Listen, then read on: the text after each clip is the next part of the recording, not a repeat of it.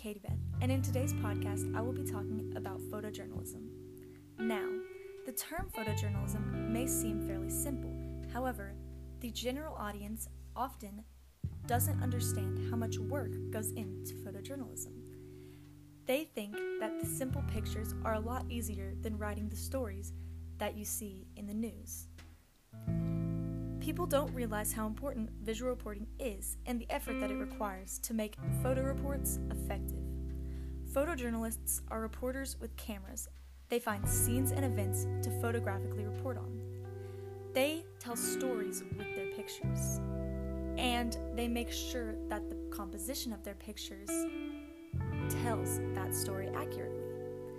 These types of reporters not only take digital photographs, but they also write captions to make sure that their audience fully understands the story that their pictures are trying to tell. Photojournalism, however, doesn't just include digital pictures, but it also includes video journalism, or the art of telling a story through video.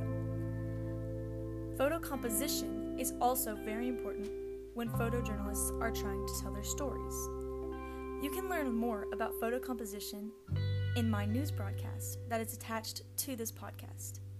Thanks for listening, and peace out.